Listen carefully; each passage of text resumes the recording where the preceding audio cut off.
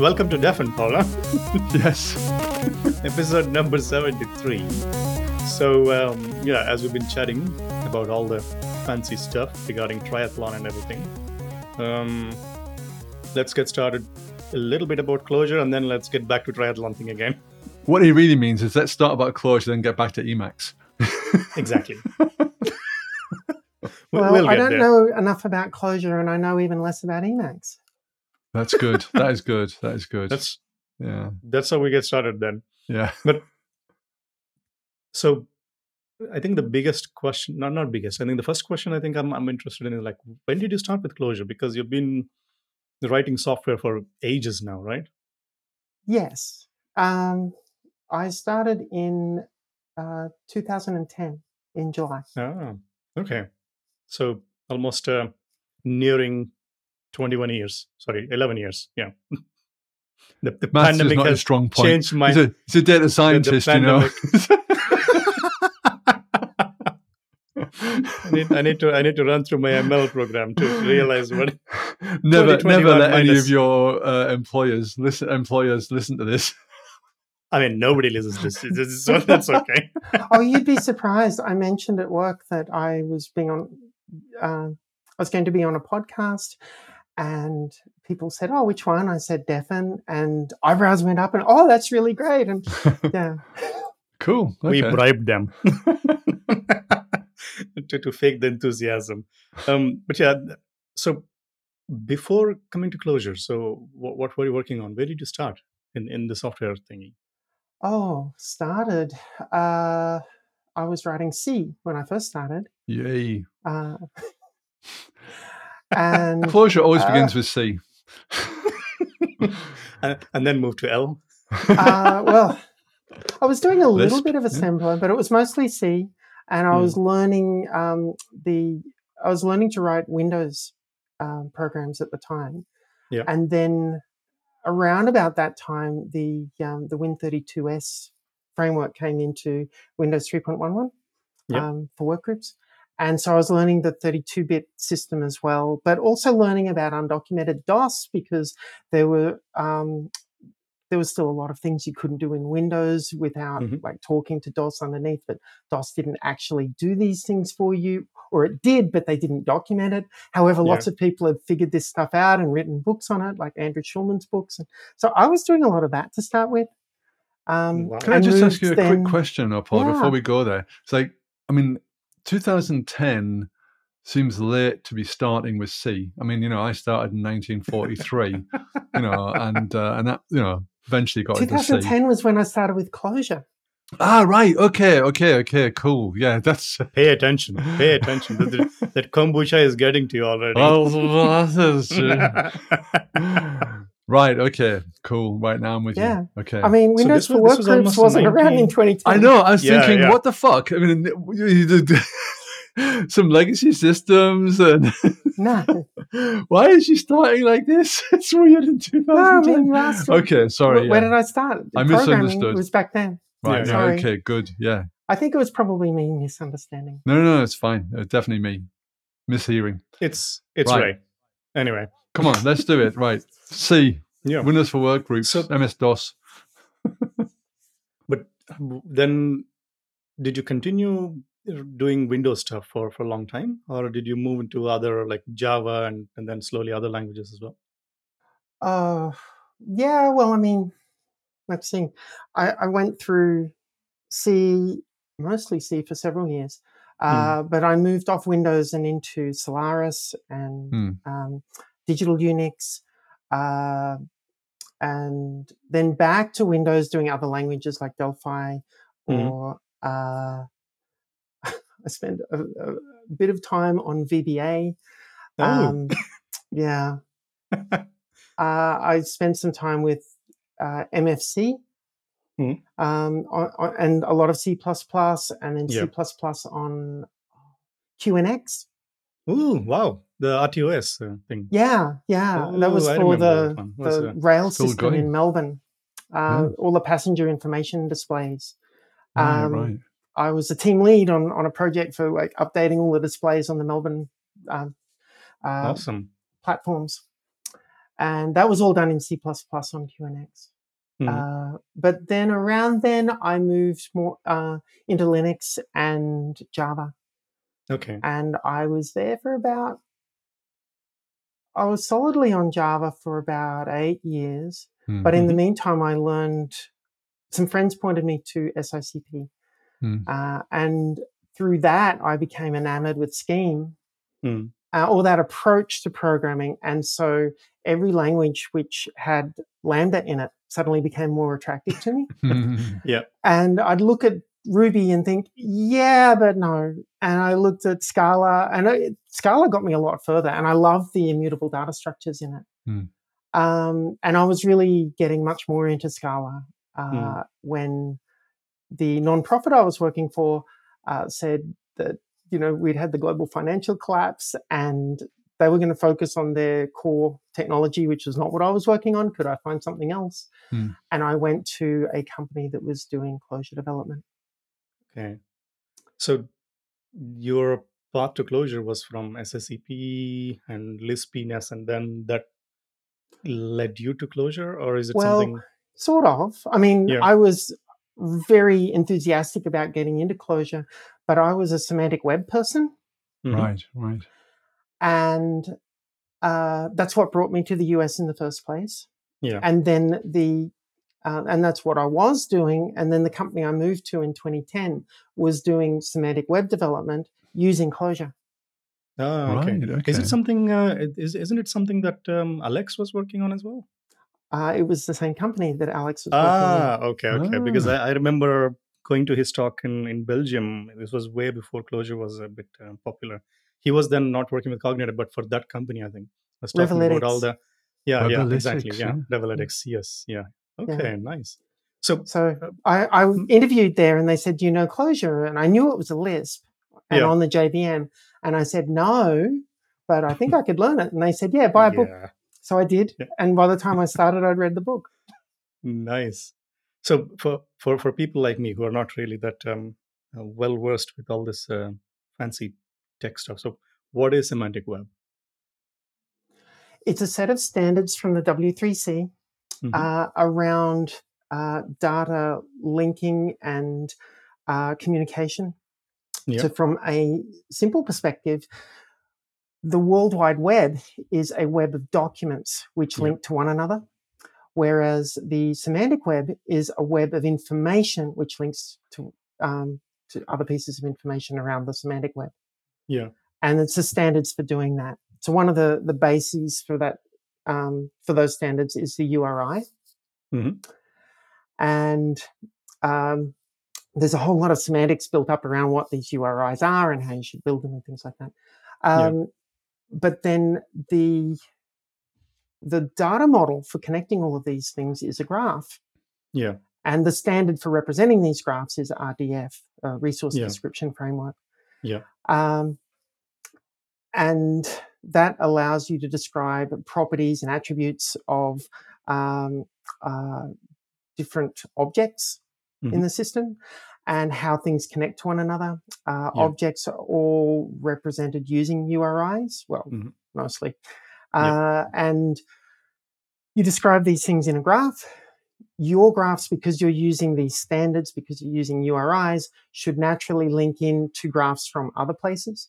Where two groups have used URIs for the same semantic concept, but have used different URIs for it, you can then create linkages between them so that you can link up different documents, which, different semantic web documents, which say, well, this is that, and this is that, and this is related to this. And this is where linked data comes from. And the fact that there are all these standards is really useful because it means that, like, if I want to take data from an Oracle database and move it over to a MySQL database, often the way that I've seen that done is it gets dumped out as a set of create tables and insert into, which is very crude.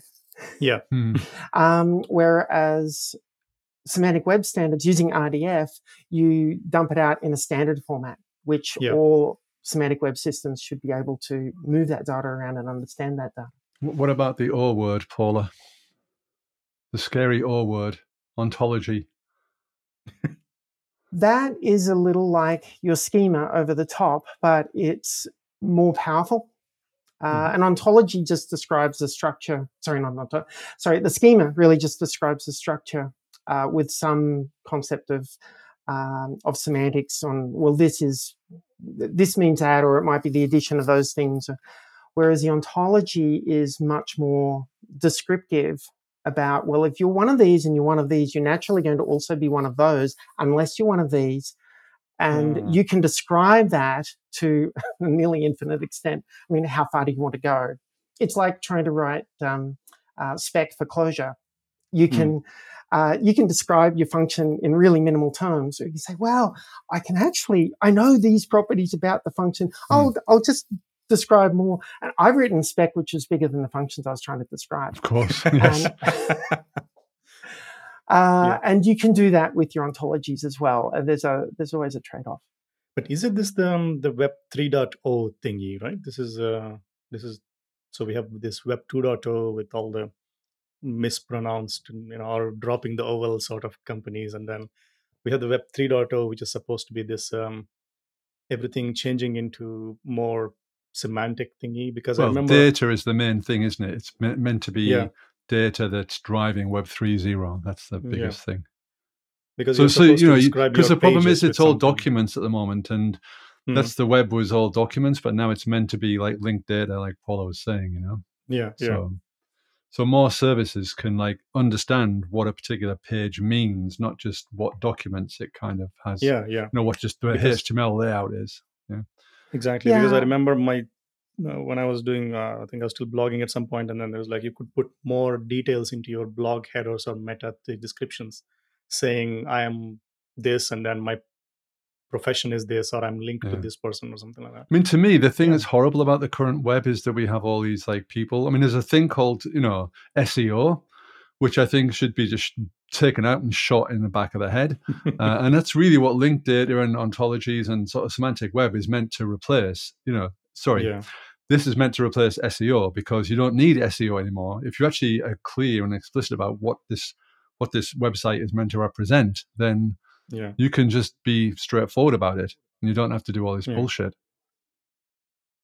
That's my understanding anyway, Paula. You're more of an expert than I am. I'm just a soapbox person. I've been peripheral to a lot of things, so I'm not going to call myself an expert, but I'm aware of a lot of stuff as opposed to being an expert on it. Right. The problem with the semantic web has been that, I mean, some of the things it's tried to do, where it's created standards so that you've got this interoperability, you've got the portability of data. And they do try to be very complete about, what the semantics of each element is. And that's led to a lot of debate as people have got into the corner cases and things like that. This has led to a complexity that people have avoided. Yeah. They say, well, this is too hard, I don't want to do it. Or this seems like overkill. And so while it's a great idea, it hasn't really panned out. We do see it being used, but not as much as the vision had been. I think instead we see it being re-implemented. Locally. Without all of the complexity sometimes in small local areas, but it's missing things which make it portable with other applications. And so the semantic web, it's a nice ideal, but it just hasn't been working out in the way that a lot of people had hoped it would. I went to a conference about the semantic web a few years ago, and there was some people I was working with who were like, they were experts. They'd worked at Google and they'd worked in other places that were still doing, Web 3.0 stuff. And there was a conference all about it. And there was a question at the end, which was really like, do we think, because one of the problems with semantic web to some extent is it's a bit of a top-down activity, in the sense that there are standards and there are sort of ontologies and all these kind of things. And it's kind of like, well, in the sense it's top-down, but what I mean by that is that you have to have people organizing above corporations and above websites so you can have these standards. So that's what I mean by top-down in that sense, like any kind of like standard or whatever is a sort of top-down thing. And what people are saying was all the benefits that you could get from the semantic web are already available via Google or via Bing or whatever. Probably not Bing, but you get what I mean. Because you can still search for things and kind of like, your intuition about what a website is meant to represent through SEO, etc., and through the Google's kind of AI index, etc. Well, they're kind of making it work. But the problem, like you say, is it's just local to Google then. No one else can fucking do it. It's all siloed. And if you create data, you can't link it into what Google's doing. Right. And you can only get so much out of what Google has. They'll let you see some of it, with this API or whatever. Yeah. And even if they do, then 12 months later, they're going to say, we don't offer that anymore. Yeah. It goes into Google graveyard. Yeah. So the technologies underlying all of this are being employed in so many different areas, but the standards are not. And, so it's been a wonderful thing to be involved with because it gave me exposure to all of the technology and how these things work together. And but the overarching dream of it all hasn't really been realized in the way that I had thought it might be. I mean, it wasn't my dream early on. I was just working in the area. Other people's idea, and I was a developer doing it. But I learned a lot in the process. And this is stuff that I get to, implement these days. I mean, when I use Datomic or Asami or anything like that, a lot of those techniques and technologies have all, I can bring them forward in interesting ways to what I'm doing now, like re-implementing implementing a query engine for Asami. I'm using a lot of the syntax for Datomic, but I haven't actually gone with the semantics of Datomic sometimes because I don't like them as much. And I've gone for Sparkle instead. Right. Which is actually very similar in a lot of ways. There's a few things like not, which is I think we need to different. introduce what Asami is, because you're okay. Yeah. So Asami is a graph database, a little bit like Datomic, but like an RDF database, it is schemaless. Yeah. So which is funny because I heard you talking about schema on another podcast at one point, and like everything has schema, or what does it mean to be schemaless? So before we get into Asami, so what do you think about the current state of graph databases? Because we have this Neo4j. Because I've been playing a little bit with some obscure graph database called SAP HANA. Now, that's one of something that I don't want to publicly admit, So but you just did. Yeah, as I said, nobody listens to this podcast, so I'm safe. But because it's all basically implemented. At the end of the day, it's just basically two big SQL tables and then edges and vertices, and that's pretty much it. And we had this multiple graph databases come and go. Like we had this Titan DB thing, and then now Janus Graph and Neo4j and dgraph most recently, which is in Go. So how do you see the graph database ecosystem, and what is the main use of it? Because they never seem to be like the mainstream databases. No, they don't. Personally, I like using them. It depends on what you build over the top of it. They're very. The idea of graph databases is that they represent data at a very simplistic level. Datomic, publicized this idea of the datum, which is an entity has an attribute of this value. Value and time, Yeah. And transaction, Yeah. And that's a very small unit of information. And graph databases are built on units of information like that. Now, some of them are, a little bigger, like Neo4j, I believe, which I haven't used very much. Neo4j, I think, has entities which have attributes on them, and then connects entities to each other through these edges. Yeah. Other graph databases say, well, the attributes are basically edges to literal values. Oh, yeah. And so they don't necessarily distinguish between entity and connections from one entity to another. And that often comes down to an implementation detail, and it may be exposed in the query language or may not. So various graph databases are taking different approaches to the same sort of thing, you really do have a very elemental view of how data is structured, and that will be less efficient for some applications than, say, a relational database is, or a document database. But it also tends to be extremely efficient for certain sorts of things, graph traversals, or just the fact that you'll often have a lot more data indexed that you can get to rapidly that you wouldn't necessarily be able to with relational databases. Like, I'm missing this index, so the query takes 2 minutes. But if I had the index, the query would take half a second. Whereas graph databases tend to be a lot faster on those sorts of things. But then when you say, okay, I can find the data quickly, but let's build up the documents or the structures out of that, that could take longer. It's a different way of viewing your data. And each one of them takes a different approach. And then you've got the whole scalability issues of, like, if it's in the cloud or if it's local. If it's in the cloud and you're replicating, if I find this information in this part of the cloud, but the remainder of the information's over there, what's the best way to join that in a scalable way? And that's not easy. And I think there's been a lot of issues around doing that and not enough research into some of that. I would expect Amazon to be doing some of it. I applied for a job with Amazon, actually, just when I started at Revoletics. And I had been doing graph databases since 2000. And and so it was 10 years later, and I'd been working on this graph database for like 8 or 9 of those years. And I was being interviewed for the cloud team, and I got an offer, and then I got the Revoletics offer, and so I was balancing them. And they did say, look, we really want you to come in because we'd love for you to implement a graph database in AWS.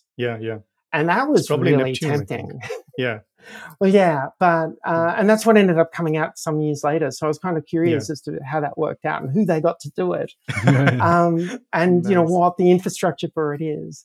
But I would expect that. I don't know a lot of the details of Neptune, so I would expect it to be dealing with a lot of the questions that I have around how to scale things.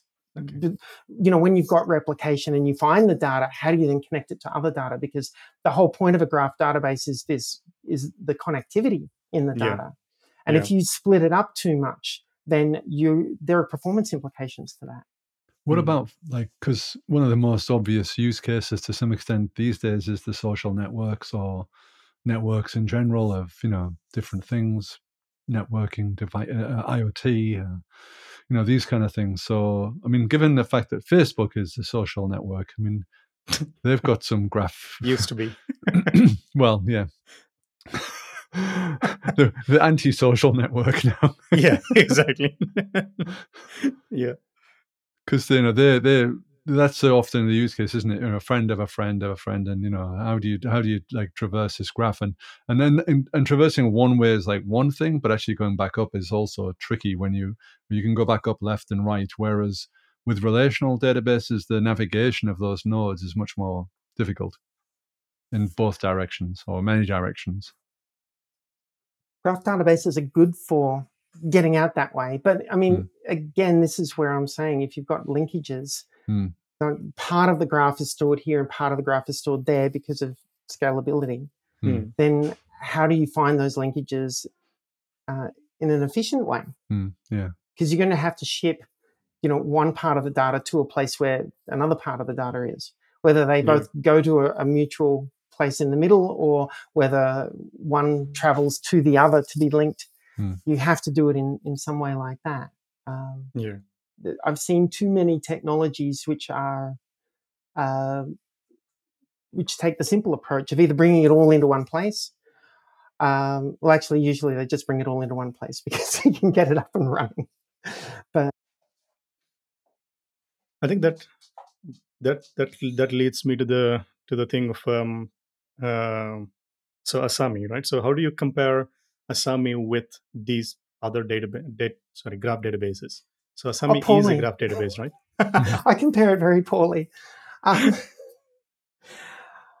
uh,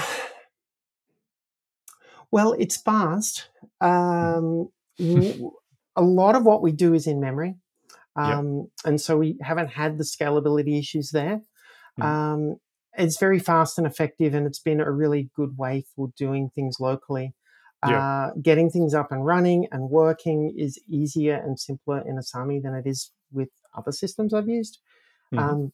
Also, because Asami is closure script, Yeah. there's only a few local graph databases which do that. I mean, there's DataScript, for instance, Yeah. and Data 11, I think, is a more recent one. Mm. So these will run in your browser for you, and we get a lot out of that. But Asami also works on a system where it's storing things in files, Okay. and I do hope to push this out into other things like Redis backends and things like that. Mm. But Mm. to date, it's been almost entirely me. Yeah. And I can only go so far as one woman. Yeah. But it's She needs help, people. You heard it here first. well, apparently I'm getting some help soon. And I That's mean, good. that said, I've had a couple of I've had some public PRs come in. I've Mhm. had there's one person on my team at work who's helped with some query Yeah. manipulations, which Yeah. has been really useful, and I'm hoping to get more of that. Mhm. But apparently, there will be more people coming in to help with the project in the not too distant future, I hope. Mhm. At the moment, I believe I'm the only one who's really across all of it. But um, But it but is yeah, it is it's written in closure script, or is it something that you can use it on JVM closure or closure? Yeah. it's almost all of it is CLJC code. Okay. So it can be used in both closure context as well as in the Yeah. browser. So the Okay. only parts which are not in CLJC are in CLJ or CLJS. Hmm. Um, so the local storage stuff is currently in CLJ. Yeah. That's done with memory mapped files. Hmm. Um, and unfortunately, I don't have an async interface for a lot of this stuff, and I'm going to have to do that to Yeah. use local DB. So the local storage.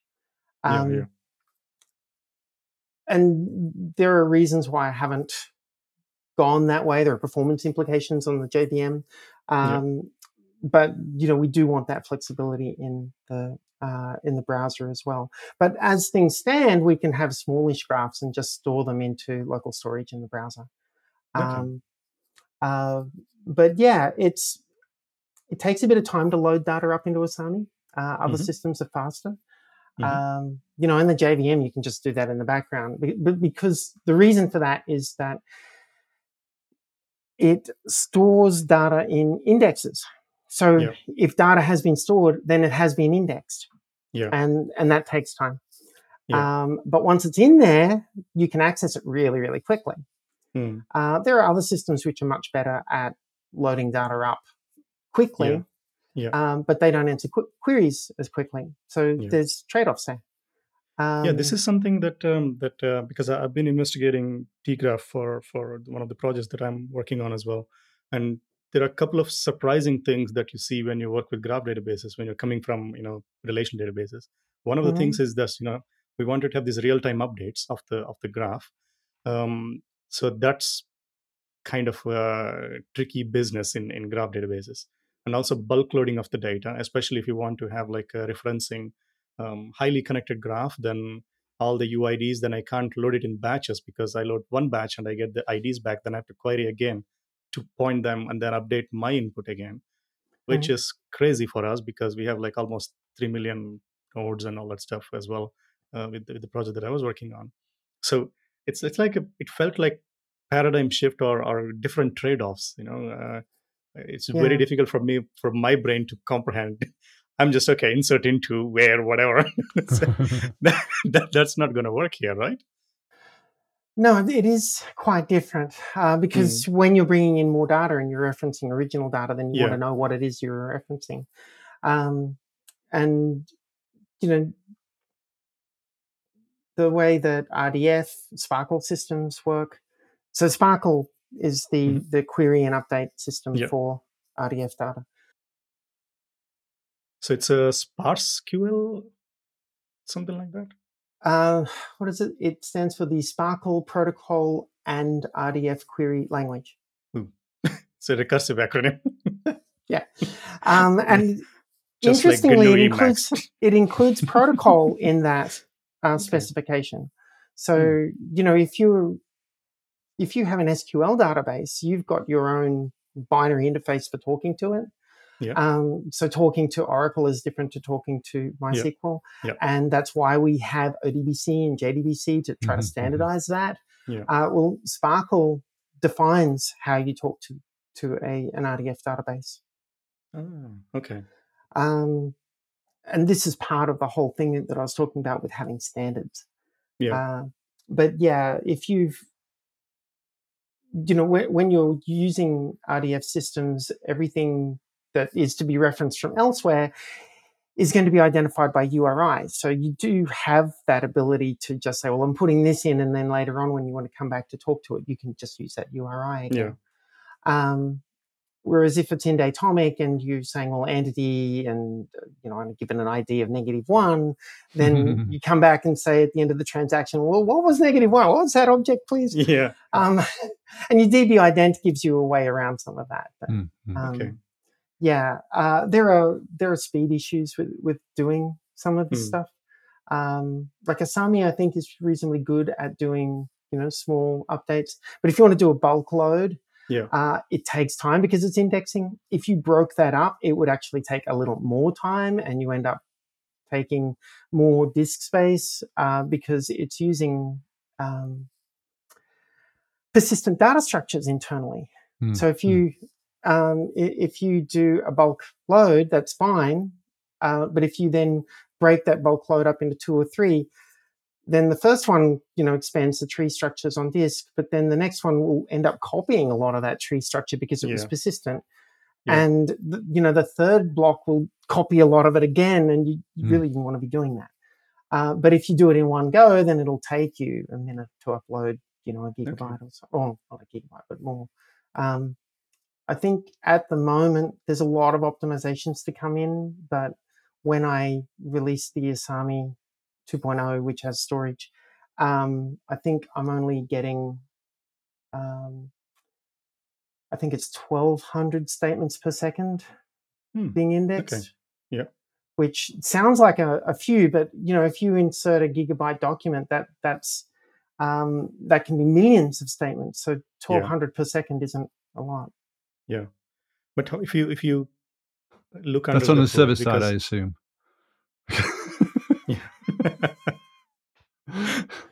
That's on my notebook. Okay. In Firefox. So if you look under the hood, because in Asami at least, is it everything graph all the way to the disk? Because I know that dgraph and other systems, the underlying data structure, like behind the scenes, it's either a key value store that they wrote to make it super fast, and so that there is like a graph is basically an abstraction on top of SQL or on top of key value thing. Often, so how does because that seems to be easier to build, I guess. I don't know what the reason for it, but how is Asami when you compare to this kind of, is it turtles all the way down, graphs all the way down? No, well, graphs are usually expressed using, well, I'll say tuples, but generally we look at them as triples. So in Datomic, it was always entity attribute value. In RDF, it's always subject, predicate, object, same things. Just different labels for the same thing. So these tuples are what are being stored. And we index them by just storing them in order. So, you store them in, if I'm saying subject, predicate, object, you store it in order of subject. Yep. And then for the same subject, you'll store it in order of predicate. And then if you've got the same subject predicate, you store it in order of object. And then if it's in, so that's the first index. And the second index will be stored, ordered first by predicate, and then by object, and then by subject. And then the third one will be stored in order of object, and then subject, and then predicate. There's only 6 possible orderings, and you only need 3 of them. That's if you're storing triples. Now, if you're storing quads or more, then, if it's quads, there's 24 orderings. But to have complete coverage, you need 6 of those 24. And, which 6 do you choose? And, do you actually need that complete coverage? And usually not. Usually you only need 4 out of the 6. And what if you're putting in 5? Do you need to index, according to everything there? And sometimes there's trade-offs where you can say, well, I can find the statement. If I just index on the 5th element, I can find statements by that 5th element, and I've got this, and now I'm here. I can use the other indexes to then get to the next part. And that will be a little slower than a direct lookup, but it's actually all I need for this infrequent sort of query. So, there are trade-offs of which indexes you want to use and things like that. And then, Asami, this index is right now like a custom format because you're talking about Redis being one of the backends. So I've layered it. The first layer I built was just, blocks where I say, give me a block and it has an ID associated with it. And it says, okay, here's your block and it's ID 1. And here's your block, it's ID 2. Or the ID could be a URI or something like that. And I'm allowed to read and write that block. And then when I'm done, I say, okay, this block is committed and it'll never be written to again. But I can always say at any point, give me the block with that ID. And that's, I can do that with S3 storage where, the block is just a buffer. And when I've sent it's written, I can send it off and its ID is the URL to get to it. Or I can do it as a file offset if it's a memory mapped file, or I can do it as just a key for Redis or anything like that. And over the blocks, I've then built a few different indexes. One's a tree index and others are flat storage and things like this. And then on top of those indexes, I've then got statement storage and I've got a mapping of IDs to things which can be serialized and deserialized. So I can store strings and URIs and keywords and blobs and things like that. And I reference them by the number that they come back as. And then once I've got numbers like that, I can store statements as just, tuples of numbers. And it's all layered like this all the way up to the top, and then put a query engine on it and you're done. Simple. I think I understood everything. So now I can get started with my own graph database now in Emacs list. I hadn't thought about it really. And just 2 days ago, I was speaking with a young woman locally. I'm in Women Who Code, and we haven't been doing a lot in the last year with the pandemic. And so there've been various things where we connect up, just for talking online. And this one young woman was asking me, how do you even start writing a database? What was the first thing you did? Exactly. I think that is something that always fascinated me. So what is the answer? Well, I started with, that first thing where I wanted to have blocks, which I could reference by an ID. And then from there I built up. And, I had that because I had that, what do you call it? That architecture in mind because the previous graph database that I'd built, that I was, a co-designer on and a co-implementer on, was Mulgara, and that's entirely in Java. But that was built the same way. Okay. Now, there are different architectures, as you go up that stack, because over the years I've learned, I can do this, or I could do that, or I shouldn't do this. And Richie, he had this wonderful insight at one point, and I was like, oh my goodness, I should have been doing this all along. We were using a persistent data structure all along in Mulgara. Yeah. And we had all of this bookkeeping to figure out when each node in trees were being used. Yeah. So that when we'd done commits and we were no longer reading from old transaction points, then they could be cleaned up, and any nodes being used in the data structures could be recycled and brought in for newer data that's being inserted. And we needed to do that because when we first started building it, which was 2000, we didn't have very large hard disks.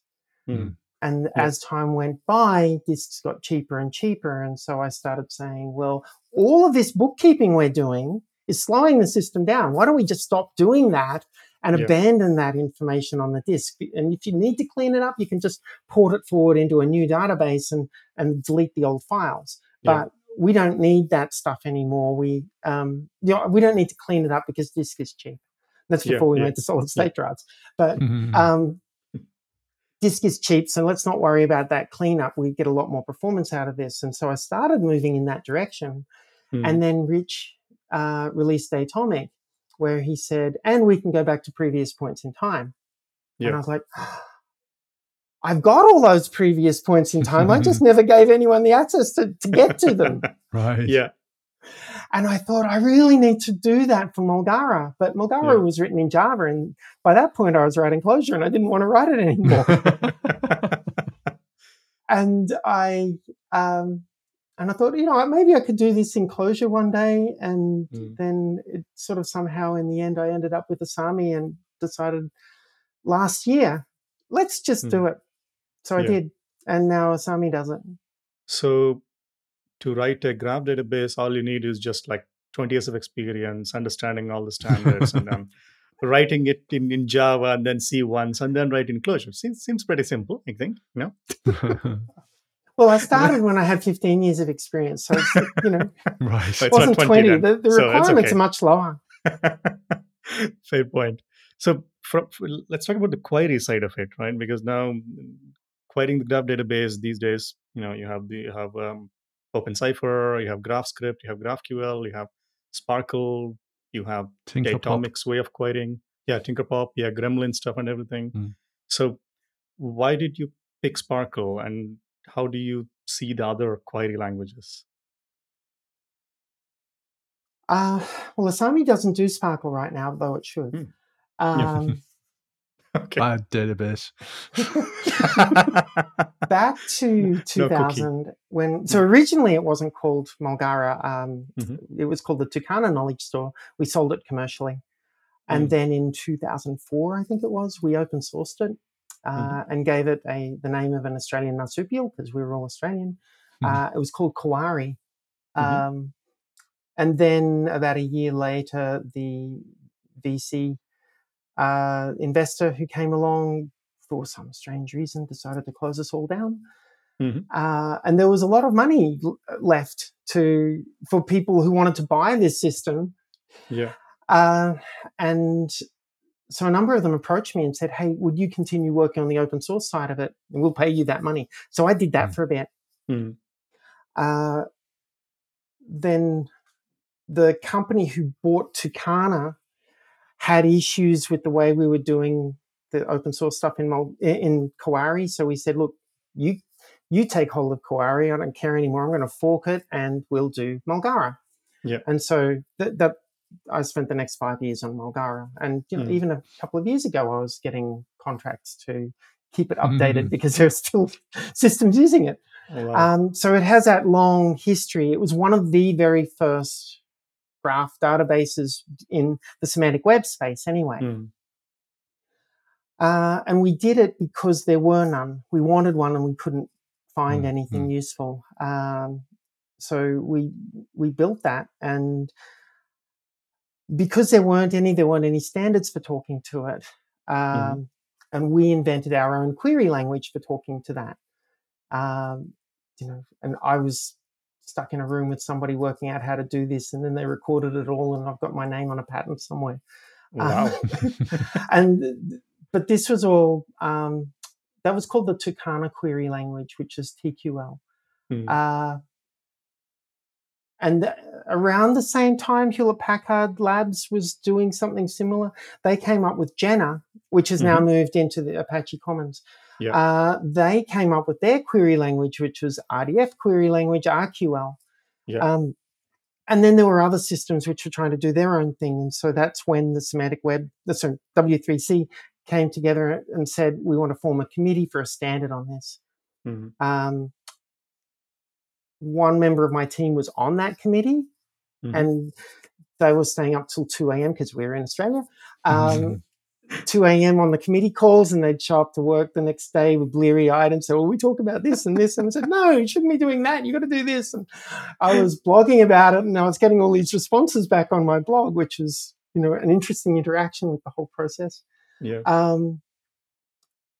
So I ended up on the second committee for Sparkle, so Sparkle 1.1. And I was involved in a lot of that. And so it was influenced both by RQL and TQL, and a lot of experience from different people who had implemented these things over the years. And, so I had done a lot of that work and had a good idea of what the semantics meant and why they were being done one way or another. But, having to parse text in a query language is annoying. I mean, I know we've got Instaparse, but it's still a frustrating process to go from from syntactic representation through to this is what, and Datomic, just by doing everything in basically Eden, it's very similar syntax. It's the same shape. It does the same things, and it just made sense to me to use that because I didn't need to write a parser at all. Yeah, and in fact, I take the where clause and I actually execute the where clause as is. I don't need to do any transformation on it. I just execute it. There are a few queries which, if you're doing aggregates, I'll do transformations on some of those queries. But I really like that Eden approach. So if I do a Sparkle engine, I'll end up parsing it and turning it into Eden and executing that. So mostly it's the data log kind of query language here for Asami as well. Yes, yeah. Okay. But I mean, I always wince whenever I hear people call it data log, even though everybody in the community calls it data log. Why? I mean, it's not data something log that is data log's been around for since the 70s, I think. Yeah, it's a subset of Prolog. Prolog, yeah. It's a decidable subset, which is it doesn't have any nesting, it doesn't have any negation, and it maps directly into database querying. So you don't end up with like searching, which Prolog can get caught up in. Everything that Datalog can do can be turned into queries on a database. And the syntax of it looks like Prolog. It's a subset of Prolog. Now, what Datomic is doing is a pattern-based thing, which looks like Sparkle, frankly. And it has the same semantics as Datalog. So semantically, it's a Datalog, but syntactically, it's not. And whenever people are talking about Datomic's syntax, they say it's a Datalog syntax. It's like, so Datomic is Datalog. Semantically, it really is. Syntactically, it's not Datalog, but that's what everybody calls it now. And so I kind of have to accept that that's the way the world's changed. But anyone outside of the Clojure ecosystem would not understand that when you said Datalog, that you're talking about this Datomic style query, because it's Yeah. But this is the nice thing about this podcast. It's a mass editing opportunity. Everyone can just like Oh yeah, correct everyone's going to listen to themselves. me and change their That's how it's change what going to they work. call Yeah. it. So Don't if call it people data listen to log. me carefully, they'll notice that I don't ever call it data log syntax. I'll say, if I'm referring specifically to the syntax, I'll say datomic or data script like syntax. Right. I never call it data log syntax because, to me, data log syntax looks like prefix predicates. Yeah. Okay. So why? Okay, maybe why Clojure is probably, I think, kind of a given, because from 2010 you've been working in Clojure. But do you think Clojure gave you any advantage in implementing this, because you have years and years or decades of experience in C and C++? And, Absolutely. Yeah. I mean, yes. Man, you don't need to say that because it's a Clojure podcast, Okay. So over 4 years, a team of, I don't know, there are like a dozen people built Mulgara. Yeah. And it was 5 years, thereabouts, 4 to 5 years. And I know that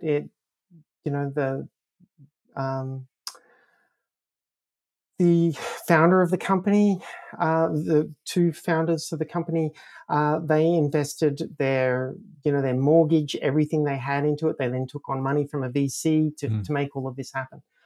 Asami really came about as a part-time project for me, and it's just been me mostly. There have been a couple of features. Joel Holbrook's Falcon has implemented a few things in querying. I've had 1 or 2 features come in through PRs, and but all of the storage, all of the query engine, this has been entirely me. I have other jobs, other things that I've had to get done, and I managed all of this by myself because I was using Clojure. Yeah. And I was a little horrified at how large the storage system had become. Because, I mentioned that whole layering approach. Well, there's a lot of code in there, Clojure code, and the namespaces look really large to me. Yeah. And so I said, for the whole storage system, how big is this thing? And did a line count on it. And I skipped the blank lines, but I left the comments in, and I tend to be very verbose with comments. So, maybe a quarter to a third of my source code will be comments. Yeah. But I think I totaled around 7,000 lines. Oh, wow. Whereas, Mulgara, I think, is more like 100,000 lines. Yeah. It's an order of magnitude smaller. Yeah. Yes. Yeah. And it was, I can look at a function and see what it does. Sometimes it takes a bit of effort to understand what this bit of code does, but this is why I write a lot of comments, because I know I'm the person looking at it in 6 months. And, and wondering, what the fuck is this? Exactly. And I often have. And so the more experience I get, the more I write comments. Right. I have some code where I've got more comments than code. And I have no qualms about writing very tricky code. So long as I have extensive comments around it to say what I'm doing and why. But I can look at a function. Typically, I can fit the entire function into a page, and I can see it all at once, and my eyes can go up and down and around it, and I'll understand what I'm looking at. And if there is some sort of complex chunk of something, well, that becomes its own function, and I'll describe it. The function name is what I'm doing there. Yeah. And so I'll be going through a thing and I say, well, and now I do the thing. Well, I've got the do the thing function happening in the middle. And I know that I do that thing. And, I'm doing that thing in a loop, or I'm doing that thing mapped across something, or, and then when I want to say, well, what are the details of doing that thing? Well, I can go into it. And that whole drill down approach that I learned from SICP. So one maybe is the obvious comparison then, or the interesting question, maybe I'm flattering myself here, is like, how in terms of like Java, you're doing everything like based around class designs and objects and stuff like this, and messages in theory at least. And obviously with Clojure, you're doing more functional programming, again, in theory at least. So how do those things like play out in terms of, your implementation, in terms of like the comparison?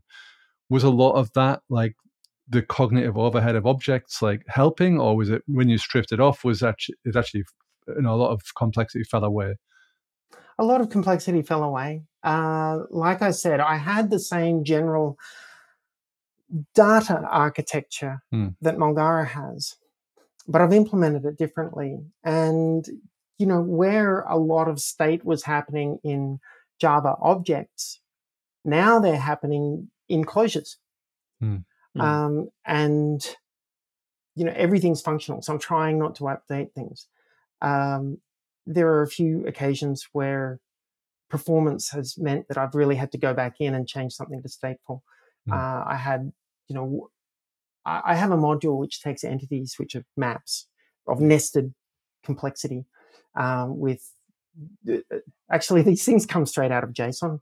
So they can be maps of values, or, so that you can have submaps and you can have arrays and, all the way down. And I've got to turn that into triples. And I have to process that whole thing, turn it into a series of triples, which then get inserted. And I did all of that with pure functions. And then I was being asked, can you please make this faster? And so I went in and I, created a lexically scoped. Sorry, not lexically. I apologize. I went in and I created some dynamically scoped bars. And it would all be occurring within a thread, so I'd use volatiles. And the same functional pattern was being executed, but rather than returning structures, which then get concatenated together, instead, as you go through the functions, it was doing, it was conging into a vector that was being held in the volatile. And then I'd return that big vector at the end of it, and I got a 20-fold speed improvement. Right. Yeah. So that was really disappointing to go from really pure code, because when things go wrong or when I want to change something, everything's isolated beautifully. But when I changed it to this, it necessarily is, I'm going to have a it's going to tie it into the implementation a little bit more. The data that's going in now matters, it's ordering, etc. And that was mostly in testing, but I was concerned about the way that this would change the isolation levels. So far, it's been good. And in fact, we had a problem just the other day where there was a remnant of something where I'd processed an array as a recursively. And then it turns out we were getting JSON where we had several thousand items in an array, like 10 levels down in the map structures. And I didn't know that because it was it was a, I can't remember how big it was, but it was a very large JSON file. And, you spit it out to a console and it takes 5 minutes to scroll past. So you can't. And putting it into Asami through an out of stack error. And it turned out it was because I was processing arrays as a recursive operation. And so I changed that. And the recent work that I'd done on this with one of my colleagues had shifted that into updating a volatile. And so I got rid of that recursion part, because I was doing the recursion. I get back a big list and then I'd into the array. Well, now the recursion now directly puts things in and I don't recurse down anymore. I loop over it. And, some of that work, has paid off. And it's pulled me further away from functional programming, which I'm not happy about. But at the same time, there are practical concerns with performance. And that's going to continue because, this sort of thing should probably be done in Java or Rust or something where, you're a bit lower down. But if I had set out building it like that, then I could not have done it as an individual. So you make it right, then you make it fast, Yeah, and it's gradually moving that way. Yeah. But I mean, doing it in Clojure, I'd spent a year and I had this thing up and running. Asami was originally a side project on Naga. I built the Naga rules engine. The idea was it was abstracted away from any graph database. My plan was to talk to Sparkle, Datomic, OrientDB, a whole lot of them. And my manager at the time was thrilled with it and said, do this on company time. And, okay. And he said, but I don't want you talking to a commercial system like Datomic. Can you build your own? I'm like, well, I don't actually need all of the features of a graph database. I only need like join operations and basic querying. So I could do that, sure. And I did. And it fits into 2 namespaces. It's really quite small. It does have a query planner, but the queries at that point were just join operations. So the planner was just, which order to do the joins in. And so that code is, small and tractable, and you should be able to read through that without too much trouble. And I did it in a couple of days, I think. The problem was that he then he was very happy with it and asked for more features and more features. And it kept growing. And the next thing I knew, I was rebuilding a graph database. And then he turned around and said, I want to shift all of this off the computers, the back-end stuff on AWS, and put it into the browser. Can you make it portable? Wow. So I renamed everything to CLJC and it all worked. Not really. I renamed it all to CLJC and then I learned what the differences were. And I discovered a couple of ClojureScript bugs, which I reported and were fixed. So that was great. But it mostly just worked. But it has, directed me. Sometimes I wanted to do something and I went, no, I've got to make sure that I got it working on both systems together. But that's how it evolved. And eventually it got so big, I thought, this has nothing to do with the rule engine. It should be its own project. And so I pulled it out and we had this avatar naming scheme.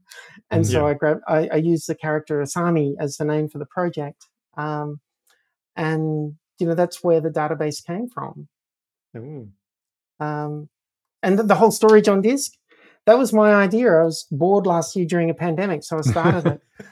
And I mentioned to my new manager this time, that I was doing it. And he said, oh, that sounds great. You should do that for work. So I got to spend, I think, overall I spent maybe 3 months, maybe less. And I built the whole thing from scratch. But it was a pet project, and it could be done better. And I want to refactor some of it. One part of it is in AVL trees, which I'd like to keep using, but another part is also using AVL trees, and I want to shift that to B trees. But yeah. And so one of the things that you said that is the performance thing that is still in Clojure, but you have to make some trade-offs in terms of the design of the application, whether using functional, pure idealistic, platonic functional way, or or some other thing. Are there any other frustrations or issues that you faced with Clojure? Like, okay, this would have been done in Delphi, fuck this. Something like that. Oh, goodness, I haven't looked at Delphi for 25 years. Doing some of the low-level memory mapped operations, that stuff is frustrating in the JVM in general. especially when you say, right, I've got this mapping, but now I need to extend it because the file has to be bigger. That old one has to go away now so that I can free up my address space for the process. Mm-hmm. And you have to trust that the VM is going to do that for you, and it doesn't always. Yeah. And there was some magic voodoo that we had in Mulgara that prompted the JVM to do that. Yeah. And I've got a little bit of that still, but that shouldn't be happening. So do you use, I mean, I've done something similar in the past with Netty. So, you can use like these Netty abstractions over these NIO things. Or is that not something that you need to worry about? No, I haven't got any kind of abstractions like that. I'm working directly with it. But, if you look in the code, it's very abstracted one layer over the other, and it's heavily tested at each layer before moving on to the layer above it. The external dependencies of Asami are minimal. It depends on Clojure and Clojure script. It depends on core cache. Right. So, and not all of the caching is available in Clojure script. Yeah. But so I've actually ported some of it into Clojure script, and that then used a map that I can't think of the person's name who's done it. I can look up the code, but so there's a couple of things which I've pulled in like that, but there's no there's very little external dependency at all. In fact, now that I've said this, I'm kind of curious to see what some of them are. Yeah, I'm looking at it. So you have core cache, you have Zuko. Zuko I wrote. It's actually because Naga was doing some things, and I wanted Naga separate from Asami, and yet I wanted it also to be able to talk to other databases. I wanted to be able to run Naga without any dependency on Asami. And so the things which are going to be used by both projects were put into a utility library, and that's Zuko, which is another avatar character. Yeah. So and Naga is it comparable to something like other Clara, or is this like basically a rule engine? It's we a have rule Clojure engine, Clara, and If you go to the 2016 ClojureConf, I did a talk at it where I described Naga and the whole architecture and what it does and everything. Yeah. I'm dependent on prismatic schema. Yeah. So you're still using old world. I like the ability to describe my schema elsewhere. I really struggled pulling my schema into a separate namespace in when I was doing it in spec. I also found that the spec schema was dragging me into doing a lot more development on that side, whereas the schema that I needed, the level of description I needed, was being handled quite well by prismatic or plumatic schema. And so I've stayed with that. So I'm dependent on prismatic, plumatic schema, core cache. And you'll see, data priority map, and then the Clojure script priority map. That is for the cache that I was referring to. Okay. So the core cache stuff that doesn't work in work in Clojure script. I ported it into Clojure script. That's built on a priority map, so I just brought that in, and that's it. That's all of the external dependencies.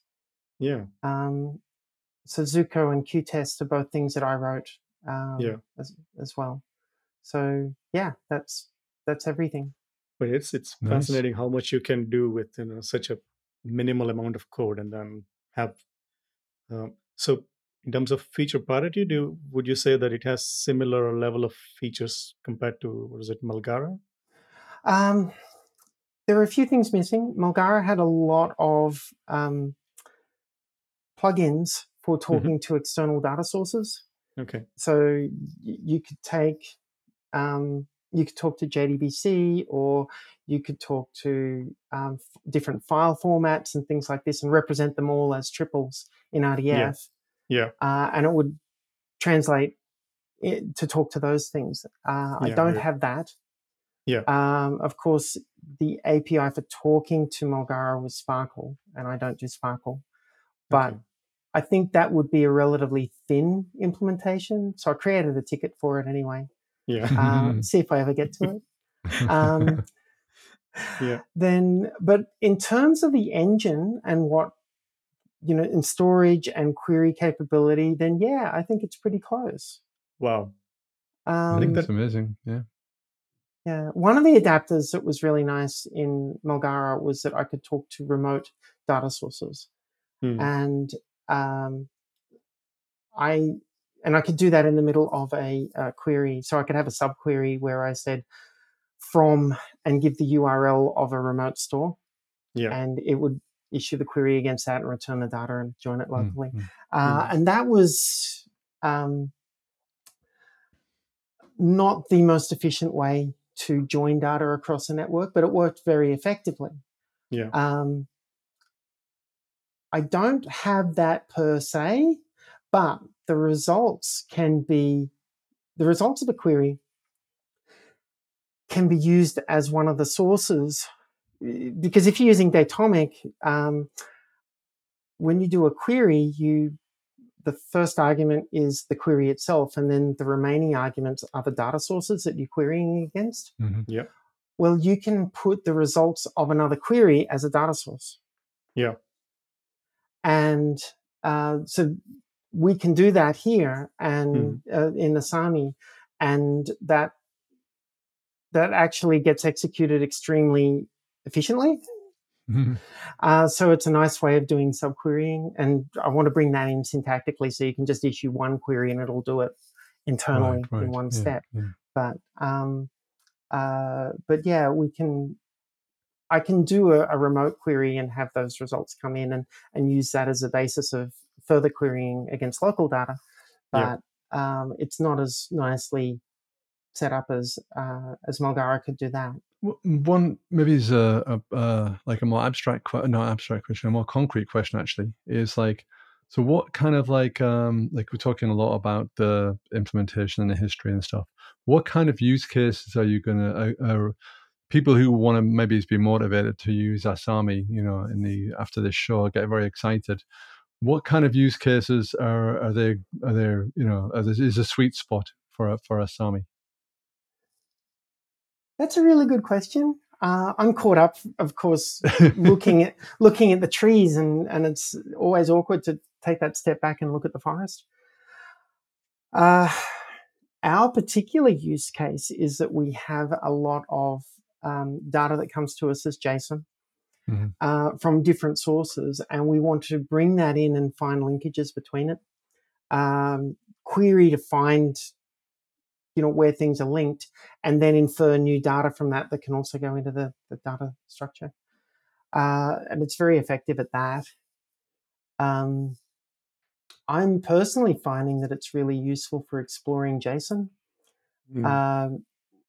So one of the things that RDF does is it has very strict ideas about what can go in the subject, predicate, and object positions. So the subject position can be blank nodes or URIs, and that's it. The predicate position can be URIs only, and the object position can be URIs, blank nodes, or values, and values like anything. So Datomic, let's see, is very similar. The subject position is going to be entity. The attribute position is, well, internally it stores it as a reference to an attribute, but you can go directly and represent that as a keyword. And then those keywords all had to be defined up front as your schema. And then the value can be anything, and that value in your schema, you say, well, this attribute represents dates, or this attribute represents strings, or this one is a reference to another entity. So Asami has none of those rules at all. Initially, it had some, and then someone complained about something, so I pulled one of those rules out and then pulled another rule out, and I threw all the rules away in the end. So you can have attributes which are strings.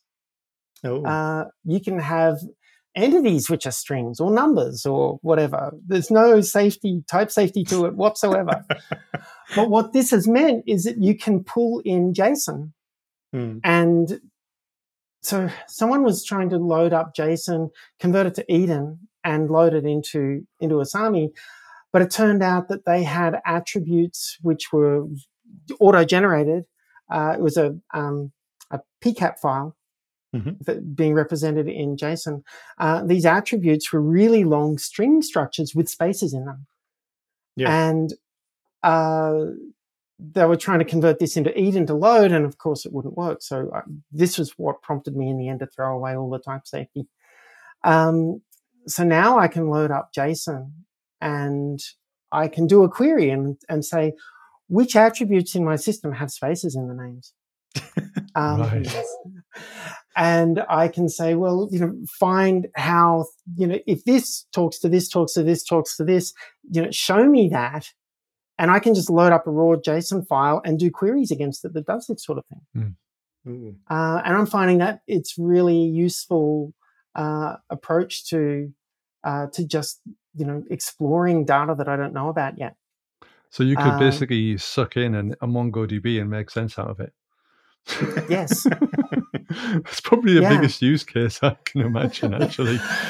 Because there's so much junk in these MongoDBs, Sorry. That's fine. I've been doing a lot of this sort of thing lately where I'm given this big data structure and I just throw it into the database and start querying against it and find out what's in there and how many things I have and where do I have something which is really enormous, or I can find when I've got a multi-gigabyte JSON file and it's causing me problems somewhere, I can use queries to find where those problems are. But we can also treat it as a graph, and get a lot of those sorts of benefits out of it, and we can bring data in from lots of different places. So it's just one feature away from dethroning Excel. Just all you need is just a UI, and then you're ready. I think that seems to be the holy grail. Well, for me, it would be really nice if it were done, but it's not. And the longer I'm on it, the more I realize it'll never be done. Sure. And the idea that someone might be coming to help me soon is really exciting. But nice. I love the fact that it's now big enough and useful enough that I can do things with it. And I never set out to build a database. I set out to build a rule engine, and I was told, well, can you build your own database for it? And that was all I had expected to do. Right. And it just kept growing. And, and now a lot of those new features are trying to figure out how to expose that in the rule engine so that the rule engine is essentially, no, not essentially, it is a data log rule engine. And but data log is in the data log sense, not data log sense. Yes. It's literally in the data log sense. And so I can write data log programs. So I can take a whole lot of Prolog and then put it in directly and it'll execute it just fine. Okay. Have a look at that 2016 talk I did. Yes. At the end of the talk, I do exactly that. I take a small program in Prolog and I run it through Prolog, and then I run it through Naga. Wow. Nice. And it was being backed by this storage. So that was what I set out to do, but now I've got a database. Because I knew from Mulgara that, a database was too big to implement as one person. I couldn't do it. And I would never set out to build something like that because it's just too big. somehow I built it. Didn't mean to. But at this rate, I think you're gonna go and then build the operating system, like the Lisp OS that you need to run this database on.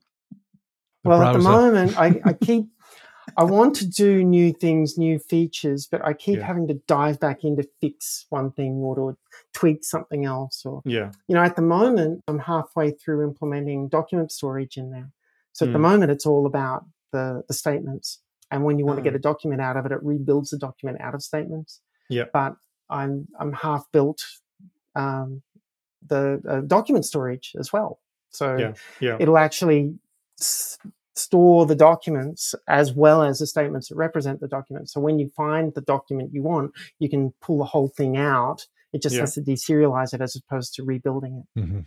Okay. So for the people who need to get into the code base and then start, I don't know, hacking on it or understand it better to learn more of the graph databases and as well as contributing to Asami. So what kind of prerequisites do you think they should have? Apart from Clojure knowledge, obviously. And don't say 15 years of don't say 15 years of graph database knowledge. I don't know. Having some knowledge of purely functional data structures. Yeah, by Chris Okazaki. Yeah, there's like a extremely important book, I think. Yeah. Yeah. So the podcast listeners can't see, but I'm holding up the book right now. Yes. Having some knowledge of that would be a really great start. Although, a lot of what Asami does in memory is just using Clojure data structures, which, is built on purely functional data structures. Yeah. But what's on disk is doing something similar as well. I don't know. A lot of it I try to explain in the code or I document in GitHub. Yeah. If you look on GitHub, you'll see I've written lots of pages and pages of documentation. Yeah. And I'm trying to describe the process. I want to bring people in to understand what I've been doing, so that if they're interested, they can read this stuff and have an understanding of it. Yeah. And what's one of the frustrating things is when I have colleagues who are saying, well, I'm looking at this and I just don't get it. How would this work? How would I possibly say, have you looked at the page, at the documentation for this? And the answer is always, oh, well, no. And it's got to the point where I have other colleagues who said, have you looked at the documentation for that? Because it's all in there. Yeah. But I think, we are conditioned to assume that there won't be documentation given the amount of things that are documented versus the thing. I mean, it's the same stuff like nobody reads man pages. Unix is like documented like hell out of it. And nobody reads them. And every time you see, oh, you can use this switch. Like, how do you know? Because I read the man page. That's how I know. How would I know? Like, it's impossible.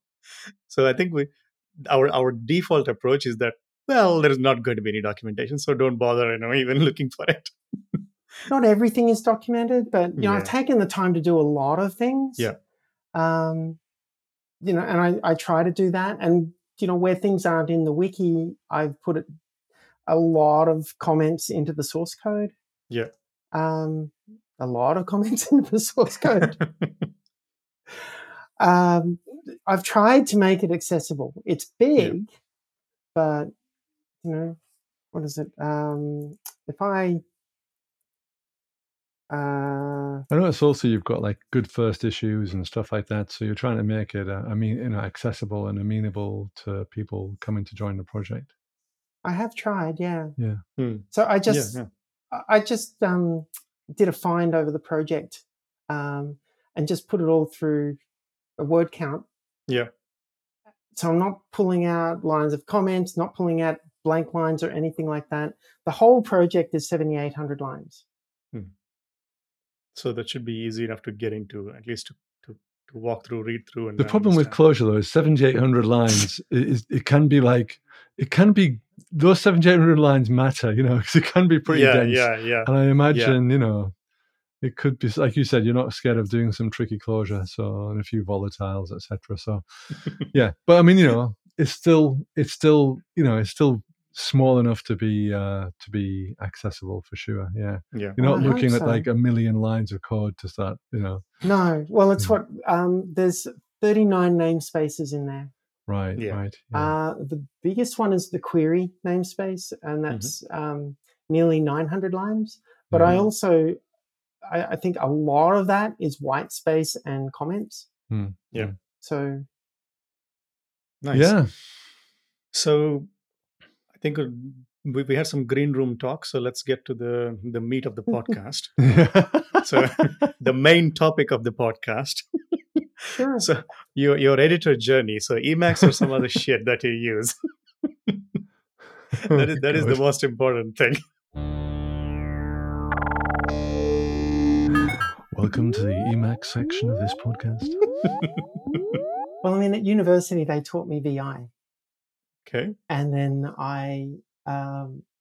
when I went out to work in my first couple of jobs on Solaris, I was using VI. On Windows, I was using the Ball and C API. Yeah. I mean, the UI. The editor, yeah. Yeah. But then, I kept coming back to VI, and then I think in the late 90s it was NVI. Yeah. And then around 2000, I was back on Linux full-time then, and I was using Vim. And I used Vim pretty much constantly up until maybe 5 years ago. And I was just finding that Vim and Clojure are not as smoothly integrated as I would like. ParEdit in particular really annoys me on Vim. So I finally thought I'll try Emacs. I'd given it a go a few times and just never developed that muscle memory. And and I was always so much slower navigating. So I went to Emacs. I tried SpaceMax, but there were some things which differed between SpaceMax bindings and Vim bindings. So for instance, like I think capital Y, it will which is supposed to yank an entire line into the buffer. Instead yanks from that cursor position to the end of the line in the in the buffer. And little things like that being different were catching me out all the time. So I moved to evil mode, and that worked really nicely. So I've been using evil mode Emacs now ever since. And every so often I learn a new thing in Emacs but generally if I learn a new thing, I will create a key binding for it so that I don't have to remember it anymore. And so my whole memory of Emacs is actually in my init file with the key bindings. How do I do this? I go through that file. Oh, that's right. So Emacs is just a better version of Vim as far as you're concerned, for a Clojure version of Vim. Well, Emacs is a better version of everything. What do you mean better version of Vim? So I mean, just recently on the Clojurian Slack, somebody said, "Hey, we're doing a show and tell channel. Why don't you take a screenshot of what you're working on and do this?" And I thought, oh, well, and so I screenshotted where I was that day and put it in, and I have all of these windows, the Emacs windows open, because I use multiple windows, and they're all in the same process. So you can, on the Mac, you can just use Command with the back quote or left-right to switch between them. And they were saying, "Oh, why aren't you using multiple buffers in the one window?" I was like, well, I don't like that. And I can switch around them very easily, and I can resize easily with the mouse and things like that. Because resizing isn't something I feel I need to do with a keyboard. I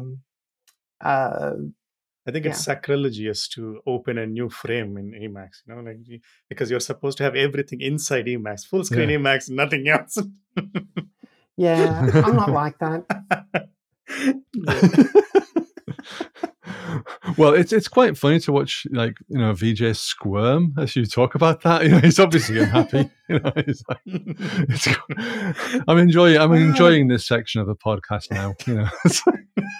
I've been going back to Vim a little more frequently recently. Oh, he's really getting upset actually, now. not Vim. I've been going back to NeoVim. Yeah, I heard its a scripting language is slightly better than the ancient arcane magic shit that you need to the Vim script thing. The Neo Vim is slightly better, or Yeah, well, it is. Yeah. I particularly I've been enjoying what's it called, Fennel by Oliver Caldwell. So that's a Clojure-like Lisp for NeoVim. Ah, okay. And so that's been pulling me back a little bit as well. Well, meanwhile, I think Emacs eLisp is now getting compiled to native stuff, so there is a GCC compile mode. It's now way faster than everything. So. Oh man, the Church of Emacs. Here he is, the preacher. Don't go back there. Don't go back there, my daughter. Yes.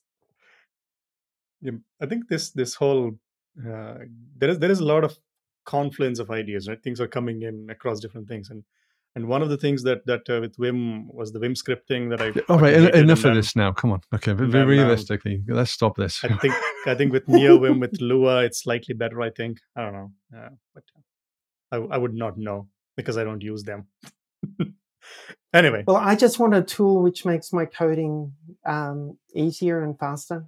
Yeah. I navigate faster with Vim than I do in anything else. So Evil Emacs gives me that. Yeah. I get a lot of the benefits of Cider. Yeah. So I do enjoy working with Cider, and that'll keep me in Emacs. But I like Evil mode, and I just need to switch out of it occasionally, like if I want to try debugging. But honestly, I rarely use the debugger at all. And yeah. But it is I keep seeing like this kind of I also read the internet gossip that people like Linus, they never use debuggers apparently. It seems to be only for mere mortals like me putting breakpoints somewhere and then going through them. But debugging seems to be like I never use that. So all this awesome programmers that are the legends of the internet, and they're like, we don't use debugger. Like, okay. They use printk. Yeah. Yeah, everywhere. That's basically one thing. Look, I've been known to abuse PRN. Yeah. And yeah, I mean, Clojure I find is really useful. Not doing this. I guess I could use a debugger to breakpoint something and go through. But normally what I like to do is just throw a println or a PRN into a function, and then through my tests which failed, what was the data at this point? I was expecting this. Oh, it was that. Why? And when I was early in my career, I had a mentor who taught me not to do so much of that, but instead to think, not to debug things, but to think, why did this fail? What's the expression? Something like, hours and hours of hours and hours of printing out different options can be can be used to save yourself from just 1 minute of thinking the problem through. Yes. I do try to do that. Like, why is this going wrong? What is happening? And it makes me think about my code a lot more. I'm not as deep a thinker as Rich Hickey is. He tends to, have things pretty much right before he starts typing things out, or before he releases something. I am a little more iterative, whereas I like to think it through. I like to have the general shape of it in my head. But then as I'm building things, I'll sometimes realize, I was wrong there. I've got to do this. And I'll iterate my way toward the solution more. And, it would be more disciplined to think it through better. But I find, these are the habits that I've developed. I'm more effective this way. But I do think about it a lot before writing the first bit of code. Yeah. And then when things aren't working, I'll think it through a lot before I try to figure out how to fix it. Because oftentimes that quick fix is not the correct way to do it. You can introduce new problems. And so I like to think and understand my issues. Mm. Yeah. Well, it's a good bit of advice to start to wind up on, I think. I just looked at the time. It's like we're... and I noticed it's getting very dark around here as well. I also noticed that my system just switched to the night mode. I was like, it just flipped and because I set it on auto night mode. What is happening? Yeah, sorry, I haven't been paying attention to the time because I wasn't sure when we were starting after that pizza debacle. Yep, sorry about that. Yeah. Okay. Yeah, totally. I think it was delayed because of Ray's Pizza Adventure. Well, I think it's looking pretty good actually. So I hope it was nice. It was delicious. Yes, absolutely. Awesome. Yeah. Okay, so I think it's a good time to wrap up the discussion, and this has been. I mean, I could talk to you for hours and hours, and then pick your brain on more on this kind of stuff. But I think we gotta stop at some point. So thanks That's a lot. That's how you Paula, finish all the joining, podcasts, isn't it? No, not really. I mean, we say that to other people, to pander to them. But this time is real. He really means it. Yeah, yeah, exactly. No, honestly, because as I told you, I've been looking into graph databases a lot because as a user, I don't have the level of knowledge to actually build this shit. So, well, neither do I. Come on. I mean, you already built like 4 of them. So this has been like, at least for me, it's very inspirational and to understand where you're coming from and what kind of things that you're thinking about and how you're building all this stuff. So I'm very grateful and thank you for joining us. And it's been a pleasure, I think. Yeah. You're welcome. It's been a fun afternoon. Thank you. Yeah, it's been fantastic. So I think that's it from us for the episode 73. And we will be there, depending on when you listen to this podcast, we'll be there at Closure D virtually, or we have been there. So if we publish this before Closure D, please join us. If we publish this after Closure D, thanks for talking to us at Closure D, saying hi to us. So I think that's it from us. And thanks again, Paula, for joining us and walking us through the graph, traversing. You're welcome. We always like to have a podcast with a little bit of edge. Yeah. Yes. Boom. Yes. Finally, all the graph jokes are done now. Thank you for listening to this episode of DefN. And the awesome vegetarian music or the track is Melon Hamburger by Pizzeri. And the show's audio is mixed by Wouter Dullert. I'm pretty sure I butchered his name. Maybe you should insert your own name here, Dullert. Wouter. If you'd like to support us, please do check out our Patreon page, and you can show your appreciation to all the hard work or the lack of hard work that we're doing. And you can also catch up with either Ray with me for some unexplainable reason. You want to interact with us, then do check us out on Slack, Clojurian Slack or Clojureverse, or on Zulip, or just at us at DefN Podcast on Twitter. Enjoy your day and see you in the next episode.